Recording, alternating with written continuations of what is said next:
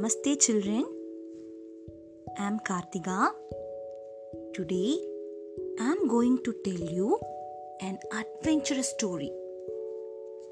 The name of the story is Gulliver's Travel.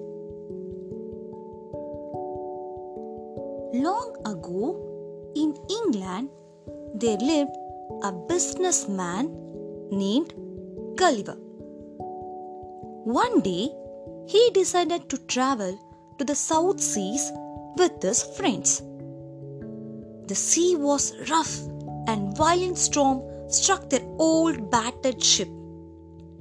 All the sailors, including the captain, drowned. Even Gulliver's friend could not be found.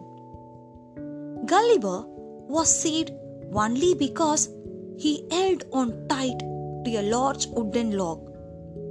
He swam against the wave for hours and finally found himself near a piece of land. Gulliver did not find anything on the shore except a few shrubs and trees. He was very tired from his long swim and soon fell into a deep sleep on the soft grass.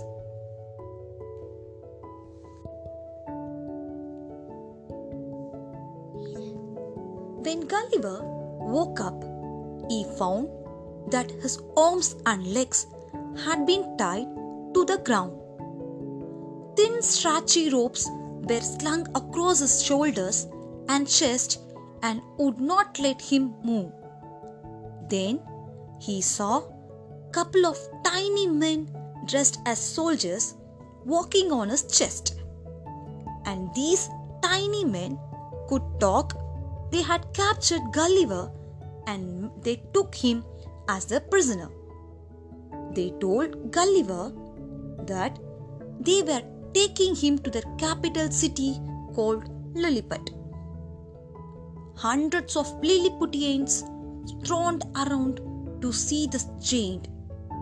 They fed Gulliver tiny green apples and bright yellow bananas and built a platform with wheels to start their long journey towards Lilliput.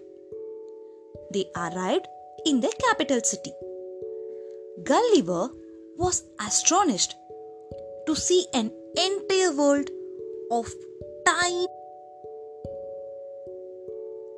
trees, houses, animals, and men all around him. And then he was brought before the king.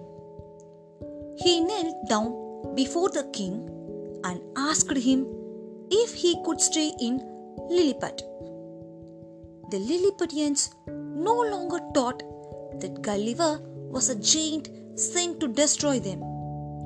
They started to trust him. One day, the king invited Gulliver for his birthday celebration. Suddenly, a fire broke out in the palace. Gulliver pulled a stone fountain from the garden and poured the water on the flames.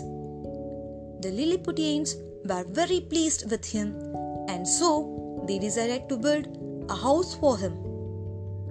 After some days, Gulliver saw a fleet of ships from the neighboring land of Bliskew coming to wage war on Lilliput. Gulliver waded through the water to stop the Bluffian attack. The spears hit Gulliver like tiny needles and had no effect on him.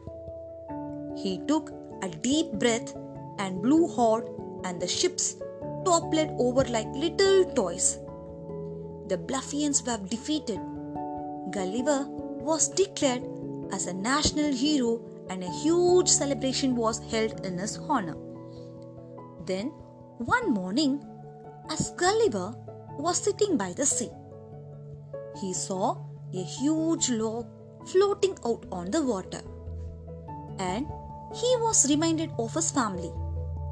Gulliver expressed his wish to the king to return home. The king ordered his men to build a ship for him. The Lilliputians used a log to make a beautiful boat. All the Lilliputians gathered on the dock to bid farewell to Gulliver. They gave him some animals as gift: cows, horses, and sheep. They made sure that he had sufficient food and other necessities for his long journey. Gulliver bid the Lilliputians farewell. Gulliver was sailing for many days until finally he spotted a ship. They rescued him and brought him home to England. His friends were amazed to see the tiny animals.